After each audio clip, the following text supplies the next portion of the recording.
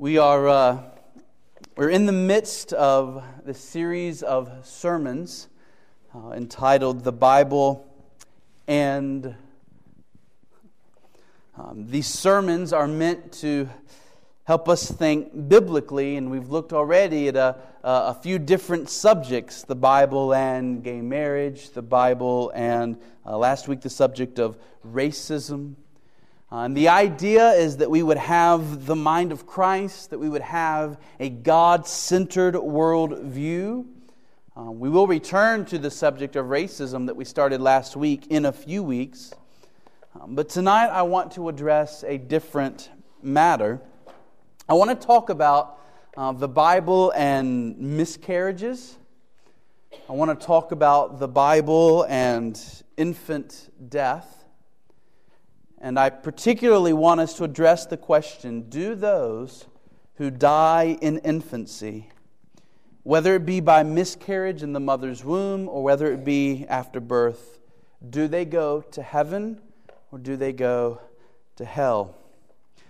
Now, there are three reasons why I am compelled to address this subject tonight. The first reason why I want to address this subject is that it has confronted us in our study of Romans 5, and in particular it confronted us a couple of weeks ago when we were in Romans 5 verses 13 and 14. So let's go back there and begin there. Romans 5 verses 13 and 14. And let's just remind ourselves of Paul's argument in those verses. Romans 5 verses 13 and 14. Let's just read them again. For sin indeed was in the world before the law was given, but sin is not counted where there is no law. Yet death reigned from Adam to Moses, even over those whose sinning was not like the transgression of Adam, who was a type of the one who was to come. Now, Paul's argument is that Adam is the head of the human race, and that his covenant with God was our covenant with God. His sin was our sin. His fall was our fall. We've been talking at length about those realities. To prove this point, Paul points to those people who lived between the days of Adam and Moses. And during those years, between Adam and Moses, there was no external law. There was no law written on stone tablets. Nevertheless, God was still calling people sinners. He was still declaring their actions sins.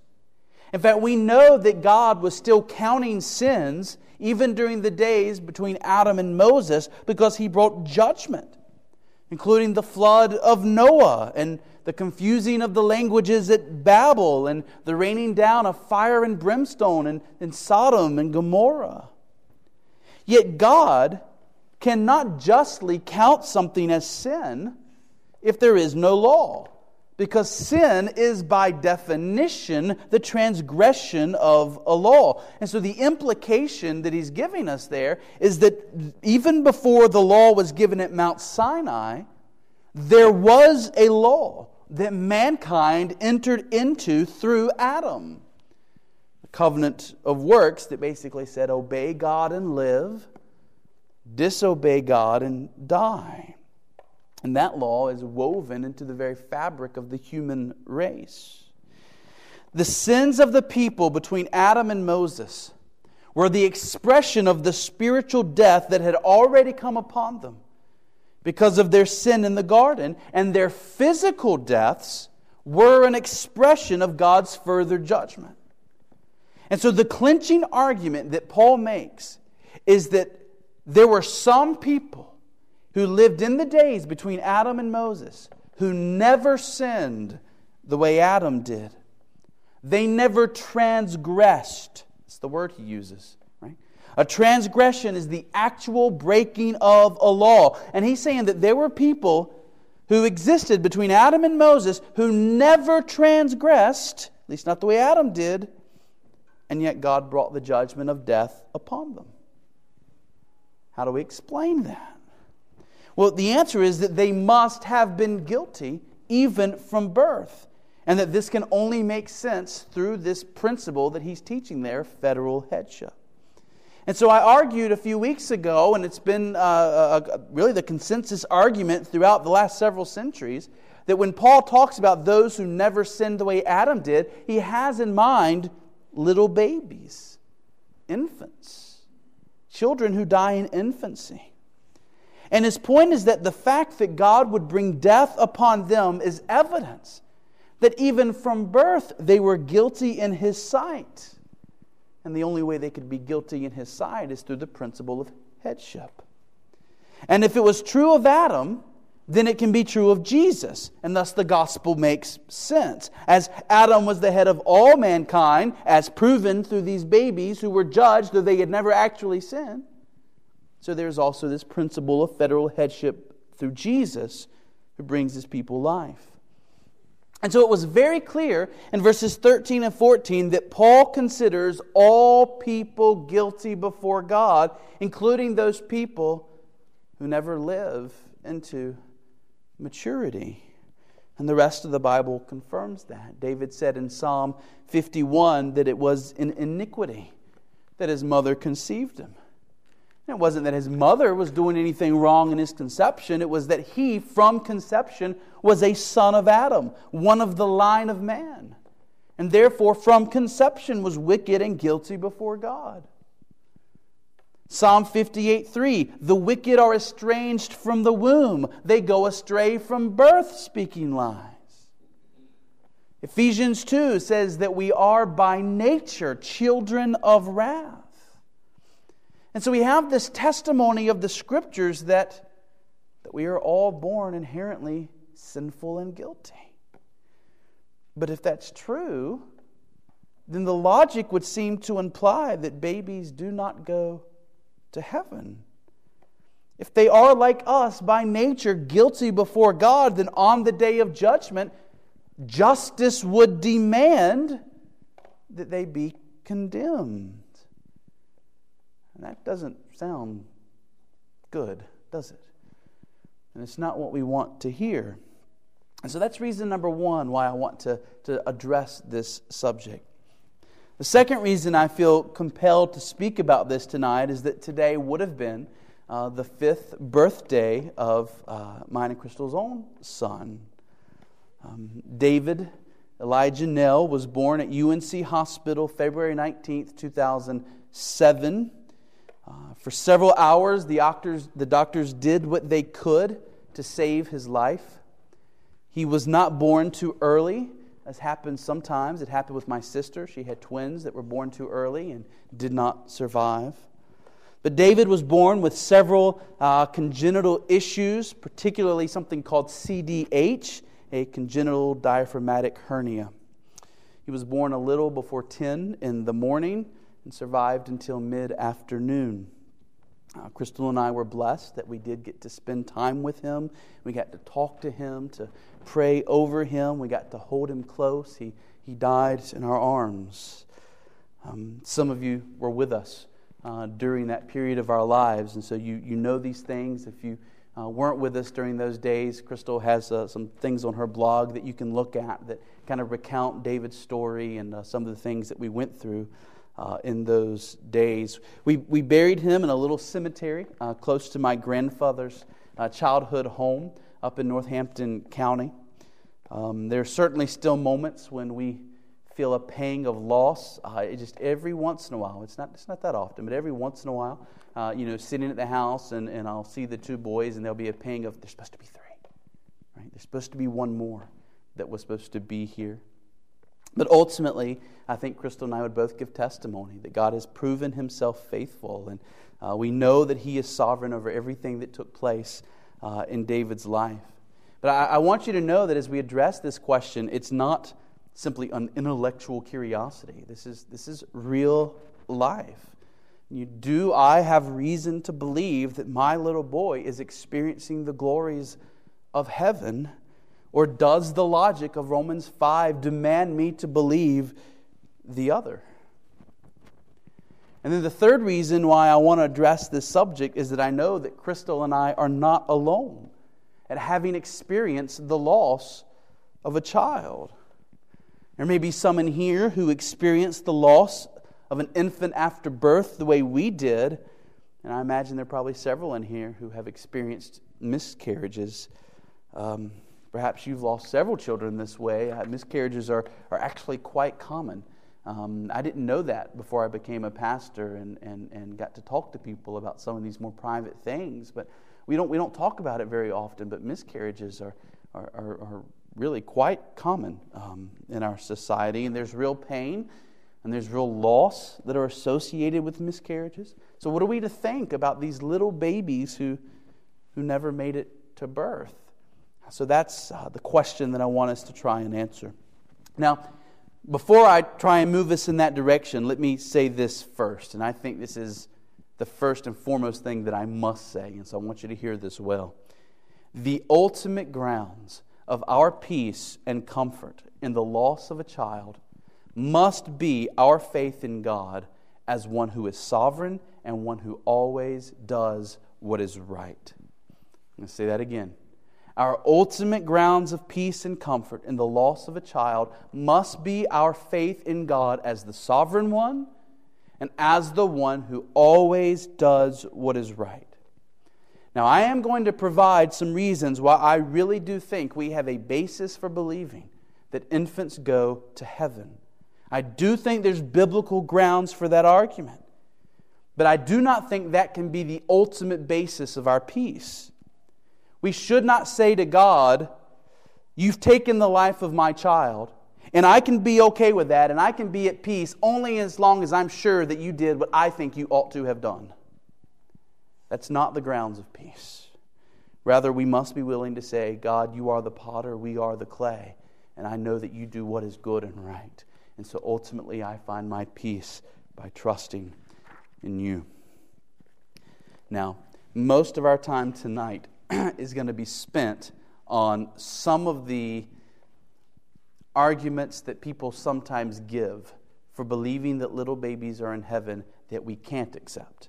I believe there are some arguments we can accept about why we can think that infants are in heaven, but there are a lot of bad views out there that people try and argue this way, and I want us to know that we can't accept those arguments. We must be careful that in our desire to have grounds for believing that our children are in heaven, that we do not buy into false teaching, that we do not buy into unbiblical ideas. Even in this matter, we must submit ourselves to the Word of God. And so the following arguments have been made, and I think each is unbiblical and each must be rejected. And so I'm going to give you 7 of these. The first, we talked about it this morning, won't spend much time on it, but it's universalism. It's those that argue that everybody goes to heaven, and so therefore infants go to heaven. They believe that God will not condemn anybody to hell, and therefore there's no worry about little babies. The problem is the Bible contradicts universalism many places, some of which I quoted for us this morning, and I don't believe we can take the Bible seriously and accept a universalist position. Now, the second argument that sometimes people make is what can be called second chance theology. And it's the proposition that at least some people who die get a second chance to believe the gospel after death. And for infants, the idea is that God brings the child to maturity after death and then gives that person the free will to either choose to believe or to choose not to believe. Now, there's no biblical warrant for this idea of a chance to believe after death. The Bible says in Hebrews 9:27, it is appointed for man to die once, and after that comes judgment. What's more, this view is built on an inherent Arminianism that says God owes every person the opportunity to be saved of their own free will. The Bible clearly teaches that God does not owe us anything except judgment for our sins, including the sin in Adam, of which infants are culpable. What's more, the Scriptures teach that no one will actually choose to believe on God apart from the work of God, apart from regeneration and being born again by the Holy Spirit. Faith is a gift from God. So even if this view was true and that God owes infants a chance to believe on Jesus after salvation and then lets them choose after death whether to be saved or not, it wouldn't bring any real help because apart from the Spirit of God, they wouldn't believe. And so the second chance theology is just not true. Now, there is a related third argument called limbo. Some Roman Catholics teach it's called in Latin limbus infantum. And this teaching is that infants, when they die, go to a place that exists between heaven and hell. They're neither condemned and tormented in hell, but they're also not given the gift of God's glorious presence in heaven. Rather, infants live for all eternity in a middle place, a middle realm. And it's not purgatory. It's different than purgatory. Now, this argument comes from a medieval reading of 1 Peter 3, 18 through 20, in which Jesus is described as preaching to spirits in prison. And some Christians in the medieval days understood these to be the souls of Old Testament saints and understood that prison to be a place in between heaven and hell where the souls of Old Testament saints went. And they believed that when Jesus had died during the 3 days between the cross and the tomb, that Jesus went to that middle place. He preached to those Old Testament saints the fullness of the gospel. They believed and were taken to heaven. This is not at all what is taught in 1 Peter 3, 18 through 20. Okay, there is no middle realm to which Jesus went after his death. There is no middle realm to which babies go at death. Jesus told the thief on the cross, "Truly I say to you, today you will be with me in paradise." When Christ died, his spirit went to paradise, not to a middle realm. And thus this idea of an eternal limbo for infants is off base. And to be fair, even most Roman Catholics today reject this doctrine. It is not a part of official Roman Catholic teaching. It is just something that has appeared in Roman Catholic history, into which some today still hold. Now, the fourth argument has been with us throughout Christian history, and it's the argument that infants can be saved through baptism. That is, there is the argument that not all babies go to heaven, but those that are born and are baptized will be saved. Augustine, Martin Luther, both of these men thought that the waters of baptism were used by God to cleanse the infant of original sin, to remove the guilt that we have in Adam. Now, this argument is built in part upon a misinterpretation of Romans 4:11 that allows a person to link circumcision and Old Testament practices with baptism in the New Testament, and to suggest that to receive these signs is to receive salvation. Now, I'm not going to spend a lot of time repudiating that argument because we spent a lot of time on Romans 4:11 just a year or so ago looking in depth at that verse, and we saw clearly there that that was not the meaning of that verse. And we're getting ready to go to Romans 6 in just a few weeks. And in Romans 6, we will explore again the meaning of baptism. Baptism does not save. Baptism, the waters of baptism, does not bring regeneration or the cleansing of guilt. What's more, with this view, it would mean that only some infants go to heaven and those that were not baptized do not. I do not believe there's biblical grounds for the argument that infants are saved through baptism. Now, the fifth argument, connected to the other one, the last one, is the idea that infants are saved by the faith of their parents. Thus, only some infants are saved, and it is those who have at least one parent that is a true believer. Now, the main text for this argument is 1 Corinthians 7:14. So why don't we look there? 1 Corinthians 7:14. This is the argument that if the child has at least one believing parent, the child will go to heaven on the basis of the parent's faith. 1 Corinthians 7:14.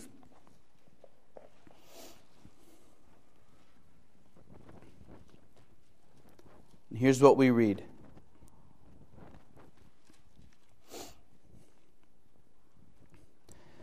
For the unbelieving husband is made holy because of his wife, and the unbelieving wife is made holy because of her husband. Otherwise your children would be unclean, but as it is, they are holy. Some suggest that the word holy in this verse means saved, and that Paul is teaching that a child is made holy or set apart for salvation by having a believing parent. Now, I hope you can see the problem with that interpretation, namely that if we were consistent, we'd also have to say that the believing person's spouse is also saved by the faith of the spouse. Because Paul doesn't say here that it's just the child that is made holy by the faith of the believing parent. The verse also says that the unbelieving spouse is made holy by the faith of the believing spouse. And yet the Bible teaches all over the place that we ourselves must have faith to be saved. I cannot be saved by the faith of my wife, nor can I be saved by the faith of my mom or my dad or my grandmother or the fact that my great-grandmother was a godly woman. That does not make me a saved person. I have to believe. And so to interpret the word holy here to mean saved, as some people do, is incorrect and it won't work. And so children are not saved by the faith of their parents. Now the sixth argument, I think, is probably the one that most people in our culture believe. I think it's what most people in our culture believe to be true. It's the argument that infants do not need to be saved because they are by nature innocent, right? They believe that babies are born innocent, and it is only later that babies become sinners. Yet as we have seen in Romans 5, as we have seen in Psalm 51 and many other places, the Bible contradicts this teaching that babies are innocent. We are all born dead in sin. We are all born guilty before God. And we actually do sin as soon as we are capable of doing so. And so we are not innocent from birth. Now, if we are Christians and we're thinking rightly about these things, we know that. But strangely enough, one of the most common views of Christians is built on this idea of children are born innocent. And it's the last argument, and it's namely that there is such a thing as an age of accountability. That there is a period in one's life when one passes into accountability before God. Now, first of all, the term age of accountability is somewhat misleading because most of the people who hold to this view don't actually believe that there's a magic age at which accountability begins. That is, most of the people who hold this view wouldn't say when you hit 8 years old, or 10 years old, or 12 years old, or 16 years old, that's when accountability before God begins. Most who hold to this view would say that it's different for different people and that it has to do with maturity. That one child might be mature enough to be held accountable before God at this point in their life, and another child might be mature enough to be held accountable before God at this point in their life. And they would argue that some, because of handicaps, never reach a point of accountability before God. Now, here's several things that need to be said about this teaching of an age of accountability. First, the Bible never speaks of it per se. That is, you'll never find the term, you'll never find it used in that way in the Bible. And there really is no passage that explicitly teaches this doctrine. Second, it is absolutely true that there is a point in a person's life when he moves from being unable to understand certain concepts to being able to understand those things. Concepts like sin and grace and faith.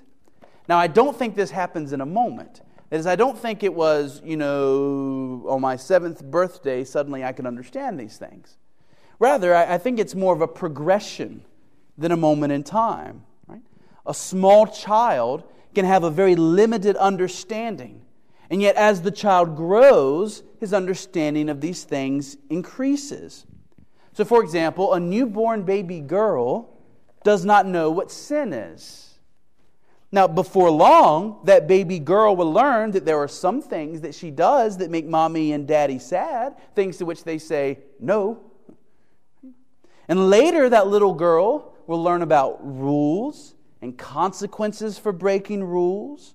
And then she will learn about God and the rules of God and the consequences of breaking those rules. But these things happen in a progression as the child grows and develops. Now, that said, the Bible does recognize and teach that there are little ones who do not yet know good from evil. That is, that there is a time in our lives when we do not yet know good from evil. So turn with me to Deuteronomy first, Deuteronomy 1.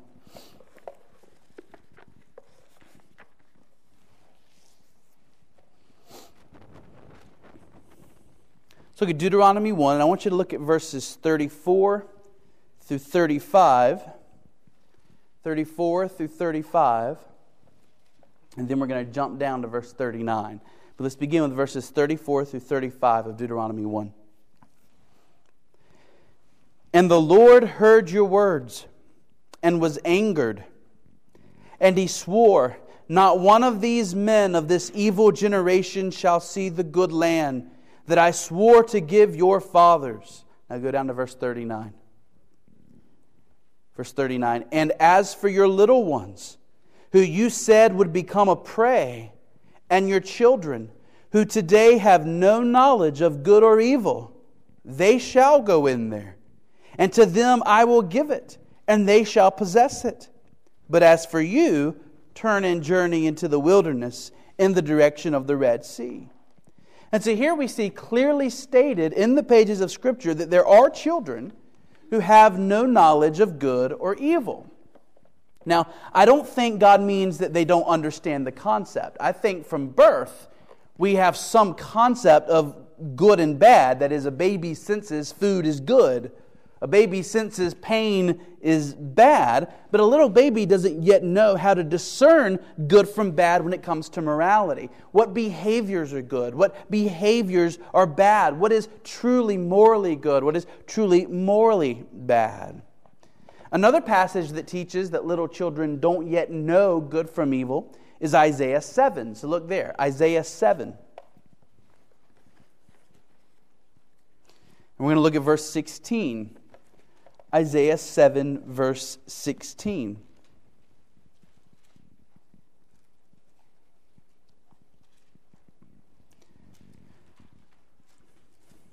Isaiah 7:16. For before the boy knows how to refuse the evil and choose the good, the land whose two kings you dread will be deserted. Now, I think this verse is even clearer because it teaches that there is a time in a child's life, right, when that child does not yet know what is evil and what is good, and therefore does not yet know how to refuse the evil and to choose the good. And so, in our arguments against an age of accountability, I do want to be clear. The Bible recognizes what is obvious, what we know just from everyday experience. Little babies do not yet know what is truly good and what is truly evil. And the Bible recognizes that, okay? Now, that said, the problem with the age of accountability argument is this. Underneath it is the idea that there is a point in a child's life in which the child passes from innocence into guilt. Or even more precisely, that the idea is that a child passes from a point in which God would be wrong to condemn the child to a point in which God would be right to condemn the child. And yet, as we have seen, children are born sinners, guilty before God, and He would be not only just to condemn them, but we have every reason to believe that His holiness and righteousness demands that they be condemned. That is, even before a child reaches the point of knowing good for evil, the child is already guilty because of Adam and our connection with Adam. And so it's because of that that the age of accountability argument cannot work. So then, what are some positions on the eternal state of infants that are biblically faithful positions? Well, first, let me say that a baby inside a mother's womb is as much a genuine human being with a living soul as a child outside its mother's womb. That is, human life begins at conception. A fertilized human egg is a human life. It is human, right? It's not the fertilized egg of a rabbit or an alligator or a monkey. It is human and it is living. Nutrients are being taken in. Growth is taking place. Development is happening. So calling it a fetus instead of a baby does not change the fact that you are dealing with human life. And abortion is wicked because it is the destruction of human life. And so when I'm speaking of infants, I'm not just speaking of those children who made it to birth. I'm also including those children who died in the mother's womb. Now, second, for a position to be biblically faithful, it must be in accordance with the Scriptures in several areas. Jeff Spry is a pastor who's made these 4 statements. I thought they were excellent, so I'm going to read them to you, and I agree with them wholeheartedly. 4 statements. Number 1, no theory of infant salvation can be biblically sound if it ignores the way original sin leaves all humans, including infants and the mentally incapable, both guilty and totally depraved. Any theory that refuses to take original sin and total depravity into account is wrong. Number 2, if deceased infants and the mentally incapable are to be saved, their salvation can only be because of the sovereign grace of God. The Bible clearly teaches that the Father chooses persons to salvation from eternity past, and that salvation is solely based upon His grace alone. MacArthur says there's no better illustration of salvation by grace alone than the salvation of a deceased infant. Number 3, if deceased infants and the mentally incapable are to be saved, their salvation must be on the basis of the perfect atonement of Christ on the cross. The Bible clearly teaches that Jesus is the only way anyone is ever saved. And then number 4, if deceased infants and the mentally incapable are to be saved, then their salvation must occur before death, because the Bible never teaches of a second chance theology or of a salvation after death. Now, there's 2 historic positions that takes these things into account. One that has been held is that some infants are elect and those other infants are not. And the other position is that all infants, as well as the mentally incapacitated, are elect.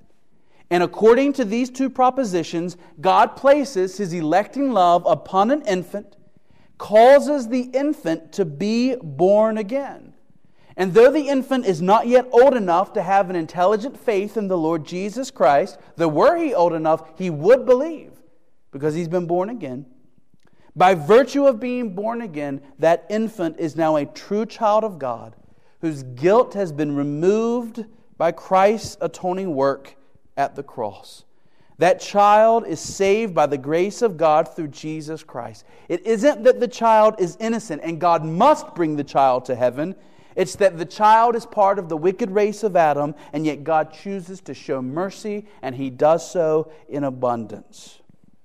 Now, the difference between these 2 views is that one says that God chooses only some infants to be born again and saved, whereas the other view says that God chooses all infants as objects of His saving mercy. There is a misunderstanding among some that all Calvinists hold to that first position. That is, some people who don't like Calvinism will sometimes try and argue that Calvinists believe that God only chooses to save some infants and that He chooses the rest to go to hell. In reality, Most Calvinists today and throughout history have held to the second position, that God chooses to save all infants by His grace through the redemption that is in Jesus Christ. Listen to a sermon from Charles Spurgeon. He preached this in 1861. Here's just a tiny little snippet. He says, "Now let every mother and father here present know assuredly that it is well with your child if God hath taken your child away from you in its infant days. You never heard its declaration of faith, and it was not capable of such a thing. It was not yet baptized into the Lord Jesus Christ, nor buried with Him in baptism. The child was not capable of giving that answer of a good conscience towards God, but nevertheless, you may rest assured that it is well with the child, well in a higher and better sense than it is well with yourself. It is well without limitation. Your child is well without exception. He is well infinitely, well eternally." Perhaps you will say, what reasons do we have for believing that it is well with our child? Well, before I enter upon that, let me make one observation. It has been wickedly, lyingly, and slanderously said of Calvinists that we believe that some little children perish. Those who make that accusation know that their charge is false. I cannot even dare to hope, though I would wish to do so, that they ignorantly misrepresent us. They wickedly repeat what has been denied 1,000 times, what they know is not true.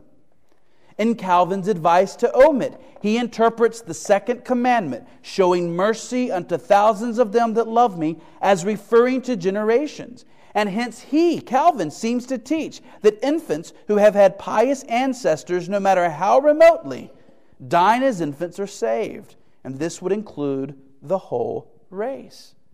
As for modern Calvinists, and he's talking in the 1800s, I know of no exception. But we all hope and believe that all persons dying in infancy are elect. Dr. Gill, who has been looked upon in late times as being a very standard of Calvinism, not to say of ultra-Calvinism, himself never hints for a moment the supposition that any infant has perished, but affirms of it that though it is a dark and mysterious subject, that it is his belief that he thinks he has Scripture to warrant it, that they who have fallen asleep in infancy have not perished, but have been numbered with the chosen of God and have entered into eternal rest. We have never taught the contrary, and when the charge is brought, I repudiate it and say, you must have said so, because we never did, and you know we never did. If you dare to repeat the slander again, let the lie stand in scarlet on your very cheek if you be capable of blushing, because we have never dreamed of such a thing. With very few and rare exceptions, so rare that I have never heard of them except from the lips of slanderers, we have never imagined that infants dying as infants have perished, but we have believed that they enter into the very paradise of God. That is my belief, that is the belief of most Calvinists I know, and I believe it has biblical warrant. So, what are some of the biblical reasons for believing that all infants are chosen by God, saved by the blood of Christ, born again by the Spirit of God before they die? Well, there's a lot of them, and so at this point I just stopped in my message, and next week we will look at those. Let me just point you back to one passage to hold us over until next week. Go back to the Deuteronomy passage. Go back to Deuteronomy 1. Let me just show you something there. Deuteronomy 1. Excuse me. Deuteronomy 1. We're going to begin again in verse 34. In this passage, Moses is recounting for us what happened with the people of Israel during their years in the wilderness. The people of Israel are soon going to be passing into the promised land, and they're being reminded of what has happened in their past. And so beginning in verse 34, here's what we read. And the Lord heard your words and was angered, and He swore, not one of these men of this evil generation shall see the good land that I swore to give your fathers, except Caleb, the son of Jephunneh. He shall see it, and to him and to his children I will give the land on which he has trodden, because he has wholly followed the Lord. Even with me the Lord was angry on your account, and said, you also shall not go in there. Joshua, the son of Nun, who stands before you, he shall enter. Encourage him, for he shall cause Israel to inherit it. And as for your little ones, who you said would become a prey, and your children, who today have no knowledge of good or evil, they shall go in there, and to them I will give it, and they shall possess it. But as for you, turn and journey into the wilderness in the direction of the Red Sea. So God saw the unbelief and the wickedness of His people Israel in the wilderness. And when they refused to go up and take the land after He had told them to, He swore that that generation would not enter the promised land. He turned them away from the promised land, made them to wander 40 years until that entire generation had died out. Yet God exempted the little ones, the children, from that punishment. The children, the little ones who were alive, when their parents acted in unbelief and wickedness, God said they will be allowed to enter the promised land.